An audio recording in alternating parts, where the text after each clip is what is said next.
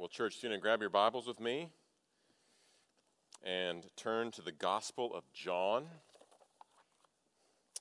If you're visiting with us, we're so glad you joined us. We've been working our way through the Gospel of John. It's our practice here at this church just to work our way through the book verse by verse and to hear what God is saying to us, to seek to understand and apply it. So let me encourage you to keep your Bible open to the Gospel of John, chapter 8.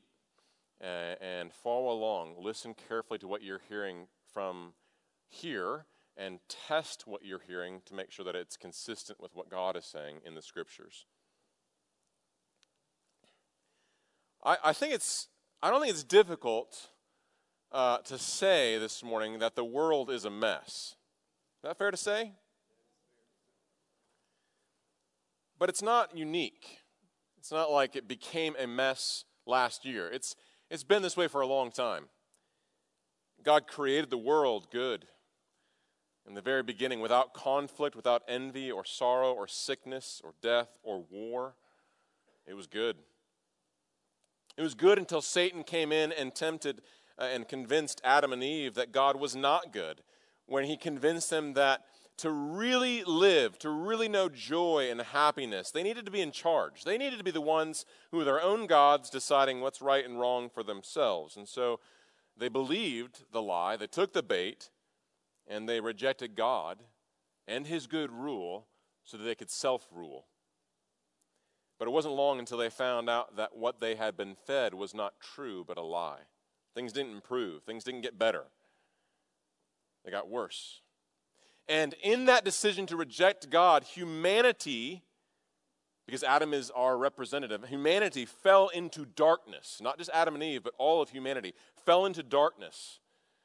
And we, as a human race, lost our way. But Scripture's clear, even a fallen humanity still bears the image of God. We've been made in his image. And so, like a shoulder that's out of joint, our longings that we experience day to day, our thirsts that we know day to day, are a desire ultimately for the life that God has created us for. The life with God, to know God and follow him and to love him. But again, the problem is that as long as we are in darkness, humanity cannot find our way back to the life that we were created for. I mean, we might look around and say, well, hold on, it's not that bad, is it? I mean, we've managed to put spacecrafts on Mars. We have developed life-saving medical procedures. We've developed these little supercomputers that we can fit in our pockets. I mean, it looks like progress, right? Maybe it's just a matter of time. But despite any appearance of progress, Ecclesiastes tells us there is nothing new under the sun. Is there anything new? Is there anything of which one can say, look, there is something new? No, it was already here long ago. It was here before our times. In other words, our efforts to make progress and to make it back to the life that we were created for, all of our efforts, all of our striving as humanity is like running on a treadmill. We work up a sweat, we're running, but we're not getting anywhere. We might have the semblance of progress, but we still have conflict. We still have sickness. We still have sorrow. And we still have that stubborn problem that we all must face, the problem of death. There's nothing new under the sun. So what are we to do? How can we find our way out of the darkness? How can we find our way back into the life and the joy that we are longing for, that we were created for? How can we find our way back? Well, in our text today, in John 8, Jesus is going to make a very bold claim. He likes these bold claims, and he's right to make them. In John 8, verse 12, he's going to say, I am the light of the world. Thomas Edison can invent light bulbs. Our smartphones can glow, but those are just artificial lights. Jesus is saying something very different. He's saying, I am the light of the world. He's claiming to be the only light, the only one who can lead us out of darkness into the life that we're all longing for. But here's the question that we have to wrestle with this morning. Is that true? Do you believe that? Is Jesus really the light? Why is he the light? That's the question we want to consider this morning. Is it true that Jesus is the light of the world? That's the question the text raises for us to answer this morning. So let's turn our attention to John chapter 8. Now, if you look at your text in front of you, you'll notice that there's something that we need to address even before we get into the text of God's Word. At the very beginning of chapter 8, and there's a title that says, "The earliest manuscripts do not include," chapter 7, verse 53 to 8:11. Maybe you've noticed that before as you read your Bible. What's going on there? Why does the translation, what do our translations include that? Well, in regards to the Bible, our church's statement of faith says this: we believe the Holy Bible was written by men, divinely inspired, and is God's revelation of himself to man. The key word is divinely inspired. In 2 Timothy, we get that idea from 2 Timothy 3, verse 16, where Paul teaches that Scripture, God's word, is inspired. It's a word that means literally God breathed. So as the apostles wrote the original manuscripts of the New Testament, God was carrying them along such that the words of Scripture are God's words. 2 Peter 1:21. Now we know that the New Testament was originally written in the language of Greek. The first printed Greek New Testament was published right after the invention of the printing press in 1516 by a man named Erasmus. And that kind of began this, kind of the beginning of translations into other languages. Before then, before 1516, the manuscripts were carefully handwritten copies of the original. And what I mean by original is when John wrote, pen to papyrus, the Gospel of John. We don't have the originals, which is probably a good thing, so we don't worship them. We don't have those originals, but we have over 5,000 Greek ancient manuscripts existent today. You can go to museums and see them today. And what's interesting about that is when you're asking the question about historicity, how do we know this is a historical document? There is no other ancient document that comes close to the abundant wealth of manuscript evidence that we have for the New Testament. Nothing comes anywhere close to the quality and number and within the date of original authorship of the manuscript evidence. So using a discipline known as textual criticism, what we do is we look at all the manuscripts that we have in the Greek that have survived in order to know what John originally wrote. The question at hand this morning is, was this story in 753 to 811, the story of the woman caught in adultery, the question is, was that original in John's gospel? When John wrote the gospel, did he include that in the original manuscript? Most likely, he did not.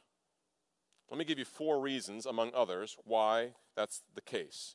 Number 1, the story is missing from all other ancient Greek manuscripts up until the 5th century. So if you go look at the ancient Greek manuscripts, there's no mention of this story until the 5th century. You'll see that in the footnote of your ESV translation. Number 2, when the story does show up in some of the older ancient manuscripts, it shows up in different places in John's gospel, and sometimes it's even placed in Luke's gospel. So it's like you can see the scribes trying to figure out where do we put this story. Third, the early church fathers don't mention the story of the woman caught in adultery. In fact, when you look at their commentary on John or their sermons on John that survive today, they simply move from chapter 752 right into 8 verse 12. And that brings us to the 4th reason. The story itself of the woman caught in adultery actually interrupts the natural flow of John's gospel. So in other words, last week we ended in John 7:52 when there was this division about Jesus. The last verse says, they replied, "Are you from Galilee too? Search and see that no prophet arises from Galilee." Then you skip over to chapter 8, verse 12, and then Jesus answers that. Jesus spoke to them, saying, I am the light of the world.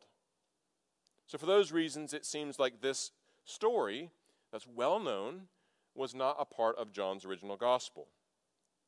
Now, I understand that having this conversation that we're having right now may make some people feel uncomfortable or nervous because they fear that this conversation might actually undermine our confidence in God's word. What else is not there? But I actually think the opposite's the case. The reason I want to talk to you about this as one of your pastors this morning is because I think it's good for us to know why this title is there. And I actually think that it should build and strengthen our confidence that what you're holding in your hand is the very words of God. One reason that translations include this story in the text with footnotes is to show transparency. They want to show you why they don't think it's there in the original text.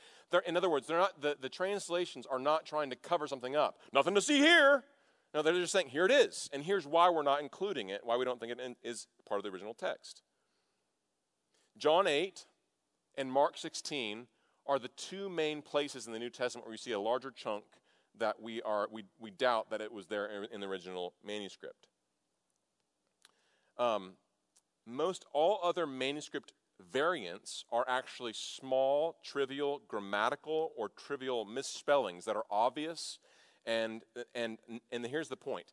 None of those variants actually change our theology. None of them are a threat to what we believe as Christians today. And so given the abundant manuscript evidence that we have and the overwhelming agreement that those ancient manuscripts have, we can and we should praise God that he has both inspired his word and preserved it so that what you're holding in your hands this morning, you can know with confidence it's God's word. Praise God. Now, why are we talking about this? Well, our aim here at First Baptist is to preach not what the opinions of man is or what I think, but the very words of God. We want to preach the inspired, inerrant word of God. We bank our lives on the word of God being true. And so it matters because God's word has authority over our lives. It has every right to tell us what to do. So what do we do with a well-known story like that of the woman caught in adultery? A story that's loved for good reason by many. A story that I would add very likely is historical. I think it probably happened. But I don't think that it was originally included in John's gospel. So what do we do with it? What am I, as one of the preachers here, supposed to do with this text? Here's what I'm going to do this morning. I'm going to read to you 753 to 811. I'm going to read to you the story of the woman caught in adultery. I'm going to make a few comments about it. But what I want to show you is that the ideas that are communicated in this story actually are a really good illustration of other truths that the inspired word of God actually teach. There's other places in the scripture that support what we see in this story. So it actually serves like a good illustration for us. You with me? All right. So let's look at the text. 753. They went each to his own house. But Jesus went to the Mount of Olives. Early in the morning he came again to the temple. All the people came to him, and he sat down and taught them. The scribes and the Pharisees brought a woman who had been caught in adultery, and placing her in the midst, they said to him, "Teacher, this woman has been caught in the act of adultery. Now in the law, Moses commanded us to stone such women. So what do you say?" This they said to test him, that they might have some charge to bring against him. Jesus bent down and wrote with his finger in the ground, and as they continued to ask him, he stood up and said to them, "Let him who is without sin among you be the first to throw a stone at her." And once more he bent down and wrote on the ground. But when they heard it, they went away, one by one, beginning with the older ones, and Jesus was left alone with the woman standing before him. Jesus stood up and said to her, "Woman, where are they? Has no one condemned you?" And she said, "No one, Lord." And Jesus said, "Neither do I condemn you. Go, and from now on sin no more." Let me just make a few observations from what we see here. First of all, notice that Jesus does not water down or sweep under the carpet her sin. In other words, he doesn't look at her and say, "Hey, guys, listen, it was between two consenting adults. There's nothing wrong here. Let's just move on." He doesn't say that. He acknowledges that what she had done was sin. Adultery, we know from God's law, is a sin. It violates God's law. And Jesus actually upholds the demands of God's law. He upholds God's law, but second observation is this: he doesn't condemn her. He upholds the law, and yet he doesn't condemn her. In verse 5, these Pharisees come to Jesus, and they point out that in the law of Moses, there's the death penalty. The death penalty is demanded for her adultery. And what they're quoting is this idea from Deuteronomy 22, verse 22. You can read about it later. Deuteronomy 22:22 says, if a man is found, that's a key idea there. If it's found, you have to be caught in the act. If a man is found lying with the wife of another man, both of them shall die. So this penalty was very likely not carried out very often or at all, because it required that the act had to be found. You had to catch them in the act, and it's difficult to do that. Now, it'd be painful to put yourself into this woman's shoes in this story, but I think another observation is that it doesn't seem like they're out to get her. She's more of a pawn in what they're after, and we get that from verse 6. In verse 6, it's clear that they're not after her, they're after Jesus. They said this to test him, that they may have some charge to bring against him. So they're trying to trap Jesus. In other words, they know that if Jesus picks up a stone and begins to enact the death penalty, that he's going to be in trouble with Rome. Because at this point in history, Rome was the only one who had the right to enact the death penalty. You can see that in John 18. But if he, as an act of mercy, lets her go, then they can accuse Jesus of not upholding the law of Moses. So they're setting this trap for Jesus. What's he going to do? And Jesus' answer is brilliant. Verse 7, let him who is without sin among you be the first to throw a stone at her. Now, this verse is often misunderstood. So it requires one comment. Our culture assumes that if you point out anybody's sin, you're automatically judgmental. Don't judge me, right? That's kind of the golden rule. But I don't think that's what Jesus is saying. Jesus is not saying that you have to be without sin. You have to be perfect in order to point out anybody's sin. Or else we would have no justice or courts or church, or that's not what he's saying. What he's actually doing is he's saying, okay, you want to talk the law? You're going to use the law to trap me? You think you know the law? Let's talk about the law then. And in verse 7 is actually a quotation of the law. Deuteronomy 13:9 says, the person who witnessed the sin, he should be the first one to throw the stone. Jesus didn't witness this. They're the ones who claim they witnessed it, so Jesus turns the law on them and says, you throw the first stone then. But that requires that A, they witnessed it, B, that they were not part of that sin. They're trying to trap Jesus with the law, but here's the deal.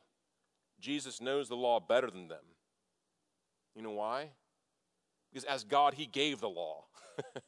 So he turns the table on them and traps them. But the law also called for the woman and the man to be put to death. Deuteronomy 22. It's not just the woman. It says the law says if they're caught, then the man and the woman both should be put to death. Which raises a very important question in this story. Where's the man? All these details together, it becomes clear that they didn't care about justice. All they were trying to do was trap Jesus and get rid of him. And after a while, that becomes clear not only to them, but also the crowd that's watching this. They demand the law be followed, but they were breaking the very law that they demanded Jesus to follow. And they knew that they were in trouble. And so one by one, they walk away. Jesus is left with the woman.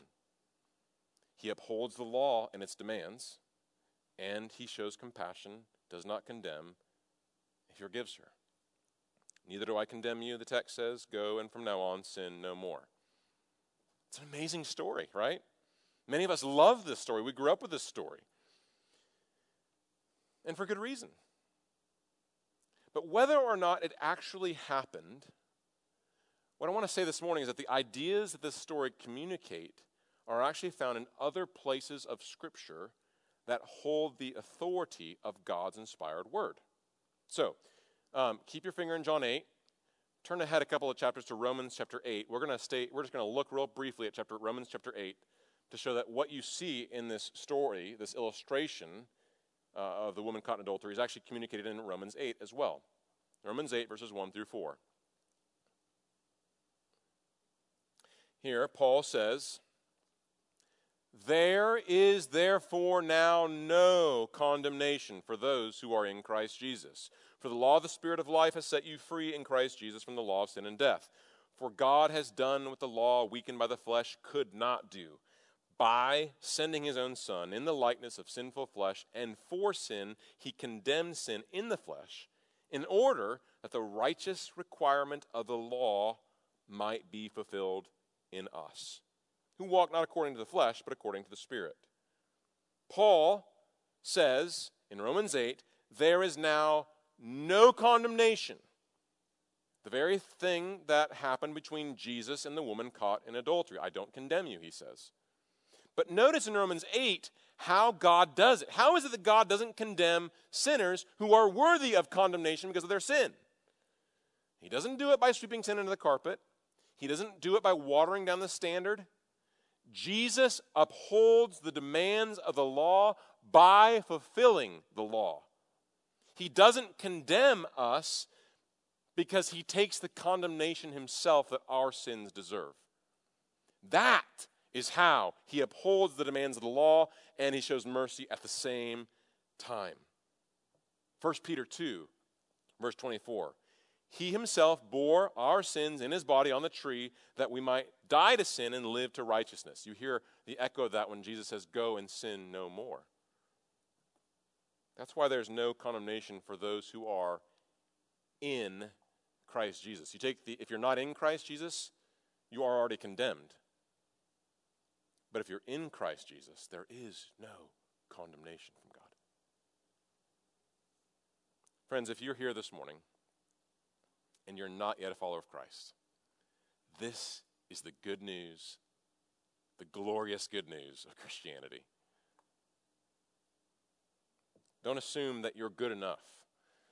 If you think, well, how can I be right with God? Don't assume that it's a sliding scale and that somehow you're good enough because you're not as bad as the person sitting next to you. That's not how it works. God is holy, and he demands perfection for us to be reconciled with him. And because God is holy, the only way that means because God is holy, the only way for us to be reconciled with him is not to sweep our sin under the carpet, not to water down the standards of his law. The only way for us to be right with him is to have our sin removed, taken away. And that's why Jesus came 2,000 years ago. Jesus, God in the flesh, fully God and fully man, lived the perfect life that you and I failed to live. So that when he died on the cross, he was not dying for his own sin. He was dying on the cross as a substitute in our place, bearing the condemnation that our sins deserve, the righteous wrath of God that our sins deserve. He died, they put him in a grave, and on the third day he rose again, showing that his work of redemption is complete. There's nothing more that we can do to add to that work of redemption other than to receive it by grace through faith. So friends, if you're not yet a Christian, I plead with you and urge with you to turn away from your sin and to trust in Christ, because in him there is no condemnation from God. That's the only way. And God is calling you to himself that through his word this morning. So trust in him. Church, that is the good news that we all need. We were even reminded this weekend at the Evangelism Weekend that we never graduate from the gospel. We need, as Christians, to be reminded of this good news every day and live out that truth. But if this is true, it's the best news in the world because it has eternal implications. And when we look around, we recognize there are many religions that claim to be a light, that are showing a path to be right with God. There's many paths that will promise life and happiness and joy. But Jesus is saying, no, I am the light of the world. So it brings us back to our question that we want to ask this morning. Is that true? How do we know that Jesus is the light? Because if he is the light, that means there's a rejection of every other path, every other light that is claiming this will lead you to joy, this will lead you to life, this will lead you to happiness. He is the light. How do we know that's true? Look again at God's word, John chapter 8, verse 12. Again, Jesus spoke to them, saying, I am the light of the world. Whoever follows me will not walk in darkness, but will have the light of life. So the Pharisees said to him, you are bearing witness about yourself. Your testimony is not true. Jesus answered, even if I do bear witness about myself, my testimony is true. For I know where I came from and where I am going. But you do not know where I come from or where I am going. You judge according to the flesh. I judge no one. Yet even if I do judge, my judgment is true. For it is not I alone who judge, but I and the Father who sent me. In your law it is written that the testimony of two people is true. I am the one who bears witness about myself, and the Father who sent me bears witness about me. They said to him, therefore, where is your Father? Jesus answered, you know neither me nor my Father. If you knew me, you would know my Father also. These words he spoke in the treasury as he taught in the temple, but no one arrested him, because his hour had not yet come. So he said to them again, I am going away, and you will seek me, and you will die in your sin. Where I am going, you cannot come. So the Jews said, will he kill himself, since he says, where I am going, you cannot come? He said to them, you are from below, I am from above. You are of the world, I am not of the world. I told you that you would die in your sins. For unless you believe that I am he, you will die in your sins. So they said to him, who are you? Jesus said to them, just what I have been telling you from the beginning. I have much to say about you and much to judge, but he who sent me is true, and I declare to the world what I have heard from him. They did not understand that he had been speaking to them about the Father. So Jesus said to them, when you have lifted up the Son of Man, then you will know that I am he, and that I do nothing on my own authority, but speak just as the Father taught me. And he who sent me is with me.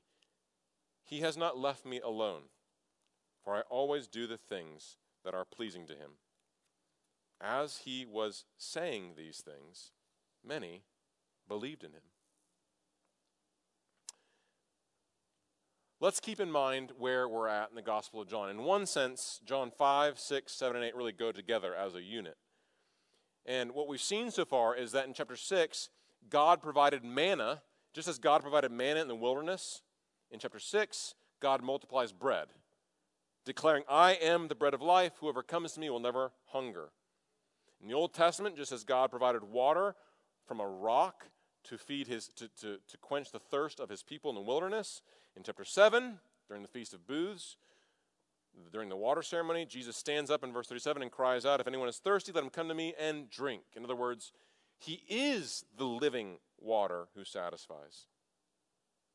As God in the Old Testament led his people out of Egypt into the promised land by his presence with a pillar of fire by night, in the same way Jesus says in John 8:12, I am the light of the world. Whoever follows me will not walk in darkness. And notice he says, I'm not a light. I'm not a light, one light among many, but I am the light of the world. Whoever follows me will have the light of life. In other words, it's the light that he is that leads to life. This is what we saw in the prologue of John chapter 1, verses 3 and 4. He says, all things were made through him, that's Jesus, and without him was not anything made that was made. In him was life, that's Jesus, and the life was the light of men. So, as you read through the Old Testament, you're going to see signposts over and over, all these signposts. And these signposts point to a Christ, a Messiah, a Redeemer. Jesus in John 5:39 said, all that's written in the Old Testament bears witness about me. So all these Old Testament signposts and promises are given to God's people in the Old Testament to provide hope. Those signposts are given to the people in the Old Testament to prepare them for the coming Messiah. And so with Jesus fulfilling these signs and fulfilling these promises, all of these things pointed to, we might expect that these Jews will be the first people to say, look, we've been looking for this all our life. He's fulfilling all these signs. He's the Savior. We might expect a revival to break out. But that's not what happens. Verse 13, the Pharisees, who were the religious leaders, said to him, you are bearing witness about yourself. Your testimony is not true. Your testimony is not valid. Your testimony is not trustworthy. Part of what's going on is they're looking for his source of authority. Now, if I ask one of my boys, hey, go tell your brother to come inside, it's time for dinner. And so he goes out and tells his brother, you got to stop playing, you got to come in for dinner. Well, the one playing might say, hold on, who do you think you are telling me to come in for dinner? Well, the brother might say, Dad said. Dad authorized me to boss you around. And he'd be right. It's kind of what they're doing with Jesus. The law of Moses required multiple witnesses in capital cases in order to validate a crime. You can read about that in Deuteronomy 17. That's what they're kind of saying to Jesus about his testimony about himself. And what's interesting is that Jesus already provided multiple witnesses about his identity in chapter 5. John the Baptist, his miracles, the law, everything was, these were witnesses that were showing that he is who he said he is. But after Jesus makes this bold claim in verse 12, I am the light of the world, well, the Pharisees want more. They demand to know who gave you the authority to say that. Because even when we heard from Isaiah 42, when our sister Dawn read that text, God refers to himself as the light, who will open the eyes of the blind and set the captive free. So when they hear Jesus say, I'm the light of the world, they know what he's saying. Hold on, who do you think you are? He's already provided witnesses, but Jesus answers their claim anyway, their question anyway. Look at verse 14. Even if I do bear witness about myself, my testimony is true. For I know where I came from and where I am going. Don't just gloss over that. It's easy to miss, but it's important. He's saying Jesus is saying the reason my testimony is true, the reason that I am the light of the world, and that statement is true, is because of my relationship with God the Father. How do we know that he is who he says he is? How do we know that he is the light of the world? Because of his relationship with God the Father. He is one with God the Father. 12 times, at least 12 times in verses 12 through 29, Jesus is going to say, this is where I came from. He's going to talk about who sent him, and he's going to talk about where he's going. Where I came from, who sent me, where I'm going. He came from God the Father. He was sent by God the Father, authorized to speak his word, to complete his mission on God's timetable. And he's going to God the Father. In other words, what Jesus is saying is that his authority comes from the fact that he's one with the Father. His authority comes from the fact that he is God. Verse 24, unless you believe that I am. Our translation adds the he, but in the Greek, there's no he. In the Greek, it reads, unless you believe that I am, you will die in your sins. Jesus is saying, unless you believe that I am the God who says I am, you'll die in your sins.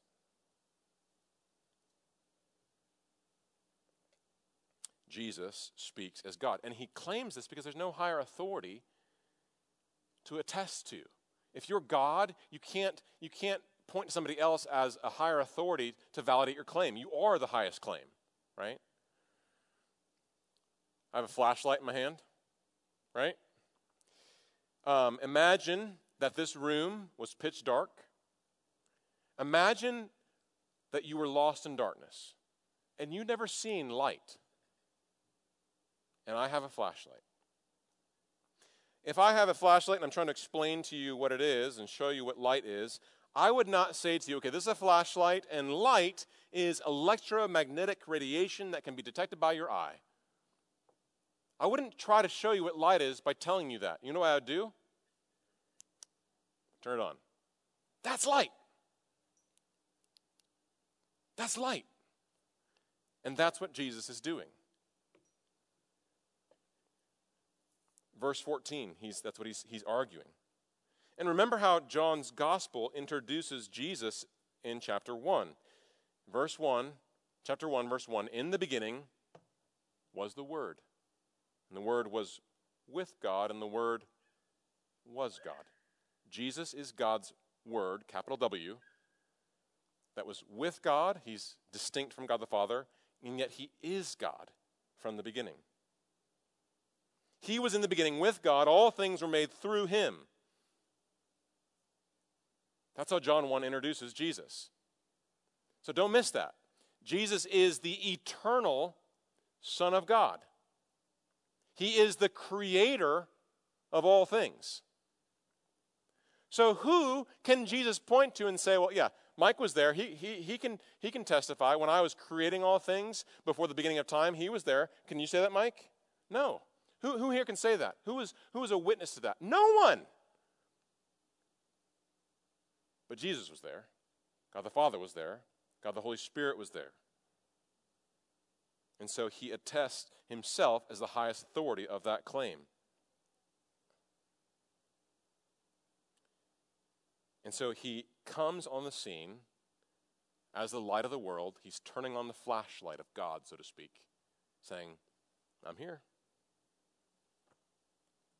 That's what Jesus came to do. John 1:14, Jesus came as God in the flesh. Why? John 1:18, that he might make the Father known. Or as Hebrews 1 verse 3 puts it, Jesus is the radiance of the glory of God and the exact imprint of his nature. He is the radiance of the glory of God. He is the light of the world. He is the radiance. This is why John 14 verse 9, Jesus can look at Philip and say, listen, whoever has seen me has seen the Father. Why? Because he's showing God. Turns the flashlight on. So why do the Pharisees claim that his testimony is not true? The light is right in front of them. The light of the world that the Old Testament was pointing forward to is right in front of them. Why don't they see it? Jesus answers that question in verse 15. Here's why. You judge according to the flesh. I judge no one. What's he mean by judge according to the flesh? Well, in the scriptures, flesh can point to our sinful nature. And so judging according to the flesh could mean that we see, we're affected by our sin. It could also, judging according to the flesh could also mean that they just see Jesus' humanity. This is Joseph and Mary's boy. They can't see anything beyond that. But here, in this context, I think that they're rejecting Jesus. What judging according to the flesh means is that they're rejecting him because of their worldly agenda. Jesus comes with an agenda. They have a different agenda. Their agendas don't match up, and so they get rid of Jesus. They can't see it. This is what Jesus said back in chapter 5, verse 43. I have come in my Father's name with his agenda, and you do not receive me. If another comes in his own name, in other words, endorsing your particular hobby horse, endorsing your particular agenda for the Messiah, then he says you will receive him. Friends, the point is that it's possible for us to become so engrossed with our ideas about religion or about the Messiah or about who Jesus is that are drifting away from what the Bible actually says, that we become blind to who God is as revealed in Scriptures.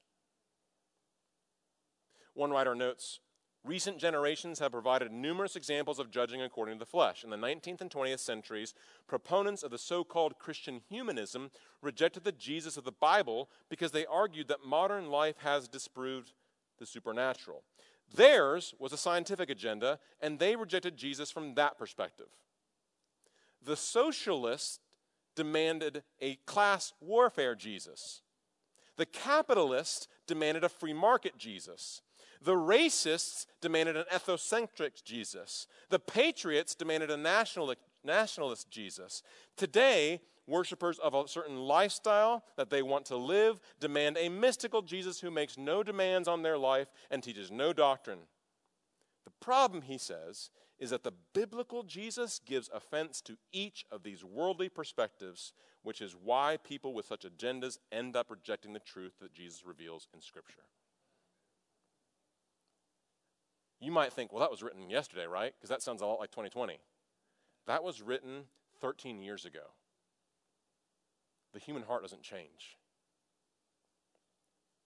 Friends, if our agendas can blind us from seeing the truth of who Jesus is, we want something so bad that we impose that agenda upon Jesus. We want him to be king, but we want him to be king our way, to do our bidding.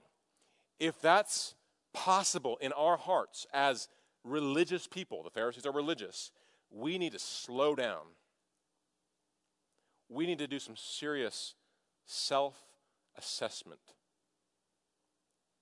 We need to ask God to search our hearts. Is this true of me? Am I imposing my agenda on Jesus, or am I letting Jesus be who he is and worshiping him as he is? We need the godly input of other friends. Do you see this in me? Friends, what's your agenda?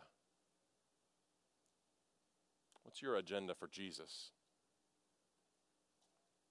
What do you prioritize, and value, and treasure, such that you treasure it so what you treasure will dictate how you live? What do you treasure? Where do you go to look for life and happiness? Money? Success? The praise of others? Comfort?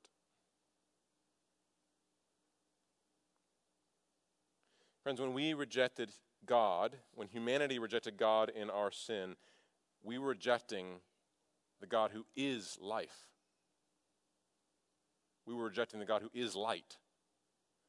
And the Apostle Paul notes that the consequence of us dropping his agenda for our own, the consequences of us trading God for an idol, is that our foolish hearts were darkened. Claiming to be wise, we became fools. Romans 1, 21 and 22. And so separated from God by our sin, it's like our shoulders dislocated. Our hunger is still there.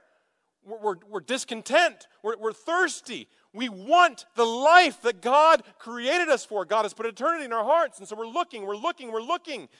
But we're groping, left to ourselves, we're groping in the darkness.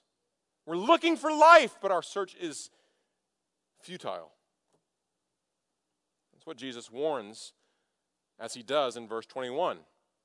Verse 21, so he said to them again, I am going away, and you will seek me. They've already rejected Jesus, so what does he mean when he says that you're going to seek me? Well, when he says, I'm going away, he's talking about his coming death.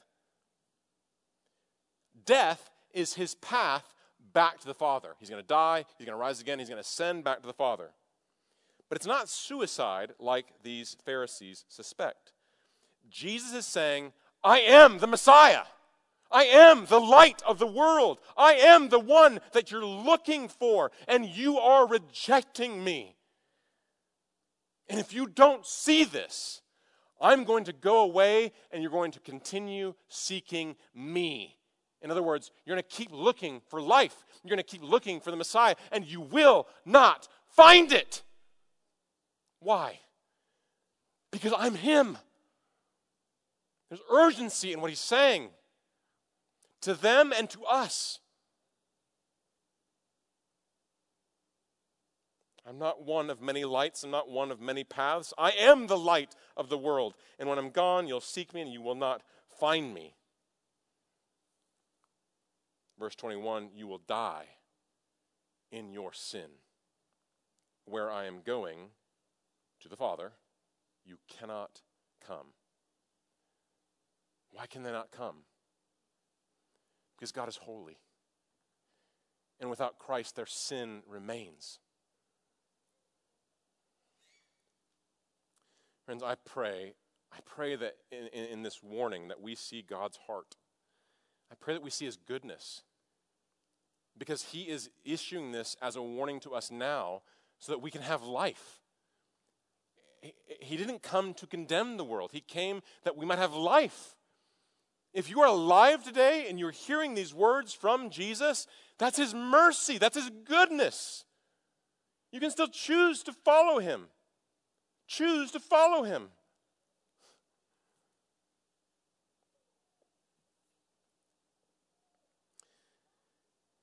We told God to buzz off so we could live our life how we wanted.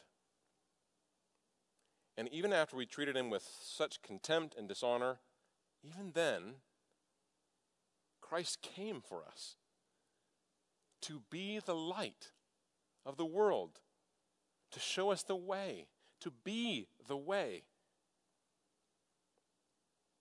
Our agendas can be worldly and wicked, but his agenda is good and true. That's what he means in verse 15 when he says, I judge no one. You might say, well, that's a contradiction. He says later on, I'm going to judge. No, what he means when he says, I judge no one, he's not saying that he doesn't judge. He says in verse 26, I have much to judge. His point in saying, I judge no one, in this context is, I don't judge like you judge. I don't judge according to the flesh. I make a judgment that is true. It's reliable. It's consistent with reality. Why? Verse 16, for it is not I alone who judge, but I and the Father who sent me. If I say something, it's true. Why? Because the Father, it's coming from the Father. If I judge, it's right. Why? Because it's coming from the Father. I and the Father are one. Okay, so you got the Pharisees' agenda, you got Jesus' agenda, and they're different. Well, what is Jesus' agenda then? What did God send Jesus to do? John 12, verse 46. I have come into the world as light. Why? So that whoever believes in me may not remain in darkness. That's why he came. John 10:10, the thief comes only to steal, kill, and destroy. I came, why? That you might have life and have it abundantly. John 3:16, for God so loved the world that he gave his only son. Why? That whoever believes in him will not perish but have eternal life. That's why he came. That's his agenda. The glory of God and the rescuing of sinners. 3 times in verse 21, twice in verse 24, Jesus warns the reader about dying in their sin, dying in their sin, dying in their sin. This last year, we've seen how Satan wants to get the world riled up about lots of things. Politics, masks, vaccines, ethnicity, the economy, and on and on and on and on. And he wants us to argue about things like this that are important. They are important. But he wants us to argue about these things and to make them ultimate so that we lose sight of what is most important. That which is eternal. There's something worse than dying in poverty. There's something worse than dying without a friend, as painful as those things can be. That something worse is dying in our sin.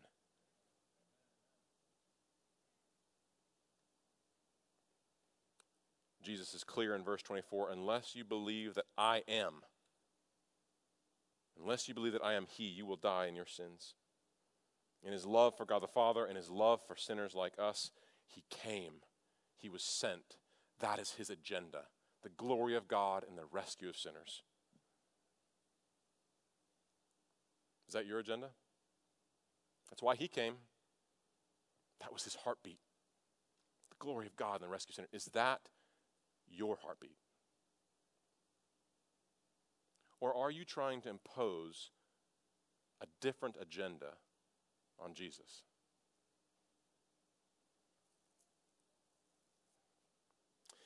In his book, Don't Waste Your Life, John Piper writes, it's a long quote, bear with me. You may not care whether you make a lasting difference for something great. You just want people to like you. If people would just like you, you'd be satisfied. Or if you could just have a good job and a couple of good kids and a nice car and long weekends and a few good friends and a fun retirement and a quick and easy death and no hell, if you could have that, you'd be satisfied, even without God. That is a tragedy in the making, he writes. 3 weeks ago, we got word at our church that Ruby Eliason and Laura Edwards had both been killed in Cameroon. Ruby was over 80 years old. She was single all her life. She lived to make Jesus Christ known among the unreached, the poor, and the sick. Laura was a widow, a medical doctor pushing 80 years old and serving at Ruby's side in Cameroon. While serving, the brakes in their car gave out. The car went over the cliff, and they were gone, killed instantly. And so I asked my church, was that a tragedy? 2 lives driven by one great vision, spent in unheralded service to the perishing poor for the glory of Jesus Christ. 2 decades, after almost all their American counterparts have retired and thrown their lives away on trifles. No, that is not a tragedy. That is glory. He goes on to read from a magazine what tragedy is. Bob and Penny took early retirement, this magazine article says. They took early retirement from their jobs in the Northeast 5 years ago when they were 59 and she was 51. Now they live in Florida, where they cruise on their 30-foot trawler, playing softball and collecting shells. That's a tragedy. And people today are spending billions of dollars to persuade you to embrace that dream. Don't buy it. With all my heart, I plead with you, don't buy that dream. A nice house, a nice car, a nice job, a nice family, a nice retirement, collecting shells as the last chapter before you stand before the creator of the universe to give an account of what you did. Here it is, Lord, my shell collection, and look at my boat. Don't waste your life. Don't waste it. End quote. We started this morning by asking the question that the text raised. How can we know that Jesus is the light of the world? We know because of his relationship with God the Father. He's one with the Father. He's from the Father. He was sent by the Father, and he returned to the Father. But the Pharisees didn't see it. At this point, they're blind. But look at verse 28. When you have lifted up the Son of Man, then you will know that I am he. Then you will know. The idea of being lifted up refers to the death and resurrection of Jesus Christ. We know that Jesus' testimony is true, not only because he's one of the Father, we know that that testimony is true because he died and he rose from the dead. We know the Bible is true. We believe Christianity is right because Jesus got up from the dead. That is the linchpin of Christianity. He didn't raise from the dead, we're all wasting our time. But if he did raise from the dead, and he did, then his testimony is true.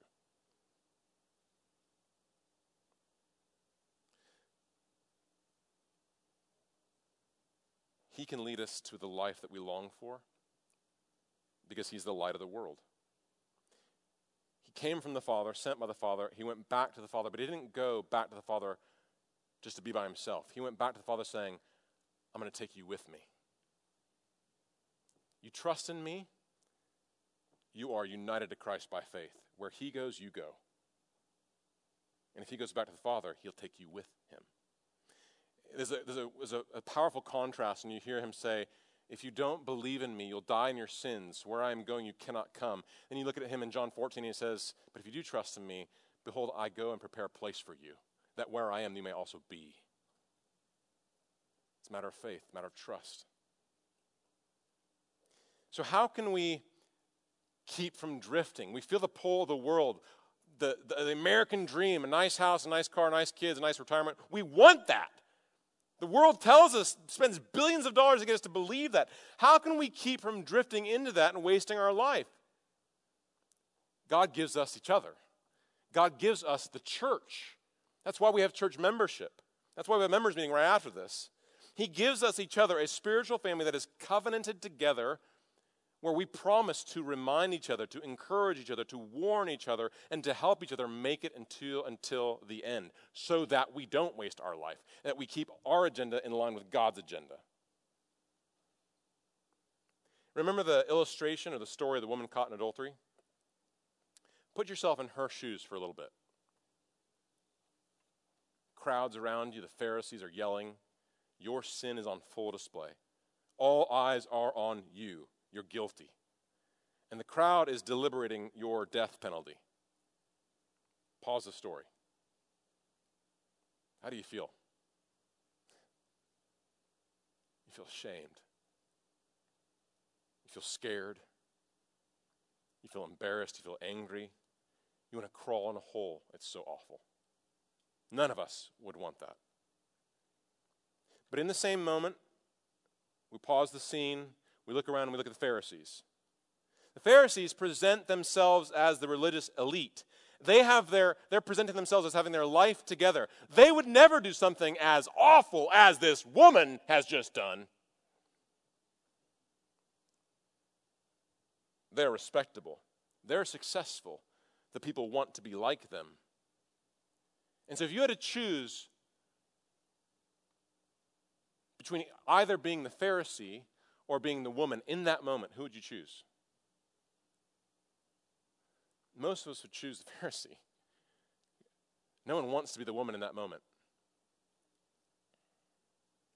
But hold on. The Pharisees in that moment are blinded by their pride and their self-righteousness. And Jesus makes it clear, if nothing changes, they will die in their sins. But in the end, as painful as it is to be this woman, in the end, the woman is forgiven. She's not condemned. She's reconciled with God. She came to know and trust the God who is the light of this world. And she finds life. Now who do you want to be? At this point in John's gospel, the people are hostile to Jesus. They don't like him. They're rejecting him. They're walking away from him. They're persecuting him. And they're about to put him on the cross. And in that moment, it may seem like God had abandoned Jesus and that his mission had failed. But Jesus makes it clear ahead of time that that is not true. Verse 29, he who sent me is with me. He has not left me alone. And he, my friends, if you are in Christ, will not leave you alone. At the end of the day, every path that we follow other than the path of Jesus is a dead end. And the paths that the world offers for life and joy that compete with our affections for Christ, they may look good, they may glitter for a moment, but they will soon fade in the light of the end on the last day. John, who writes this gospel, also wrote the book of Revelation, and he gives us a peek at the end in Revelation 4, verse 11. Jesus is seated on the throne as the King of Kings, and all people around him declare this: worthy are you, our Lord and God. Worthy are you, our Lord and God, to receive glory and honor and power. For you created all things, and by your will they existed and were created. You are worthy. Do you believe it? It's true. That day is coming. Let's follow Jesus, who is the light of the world, church. Let's pray.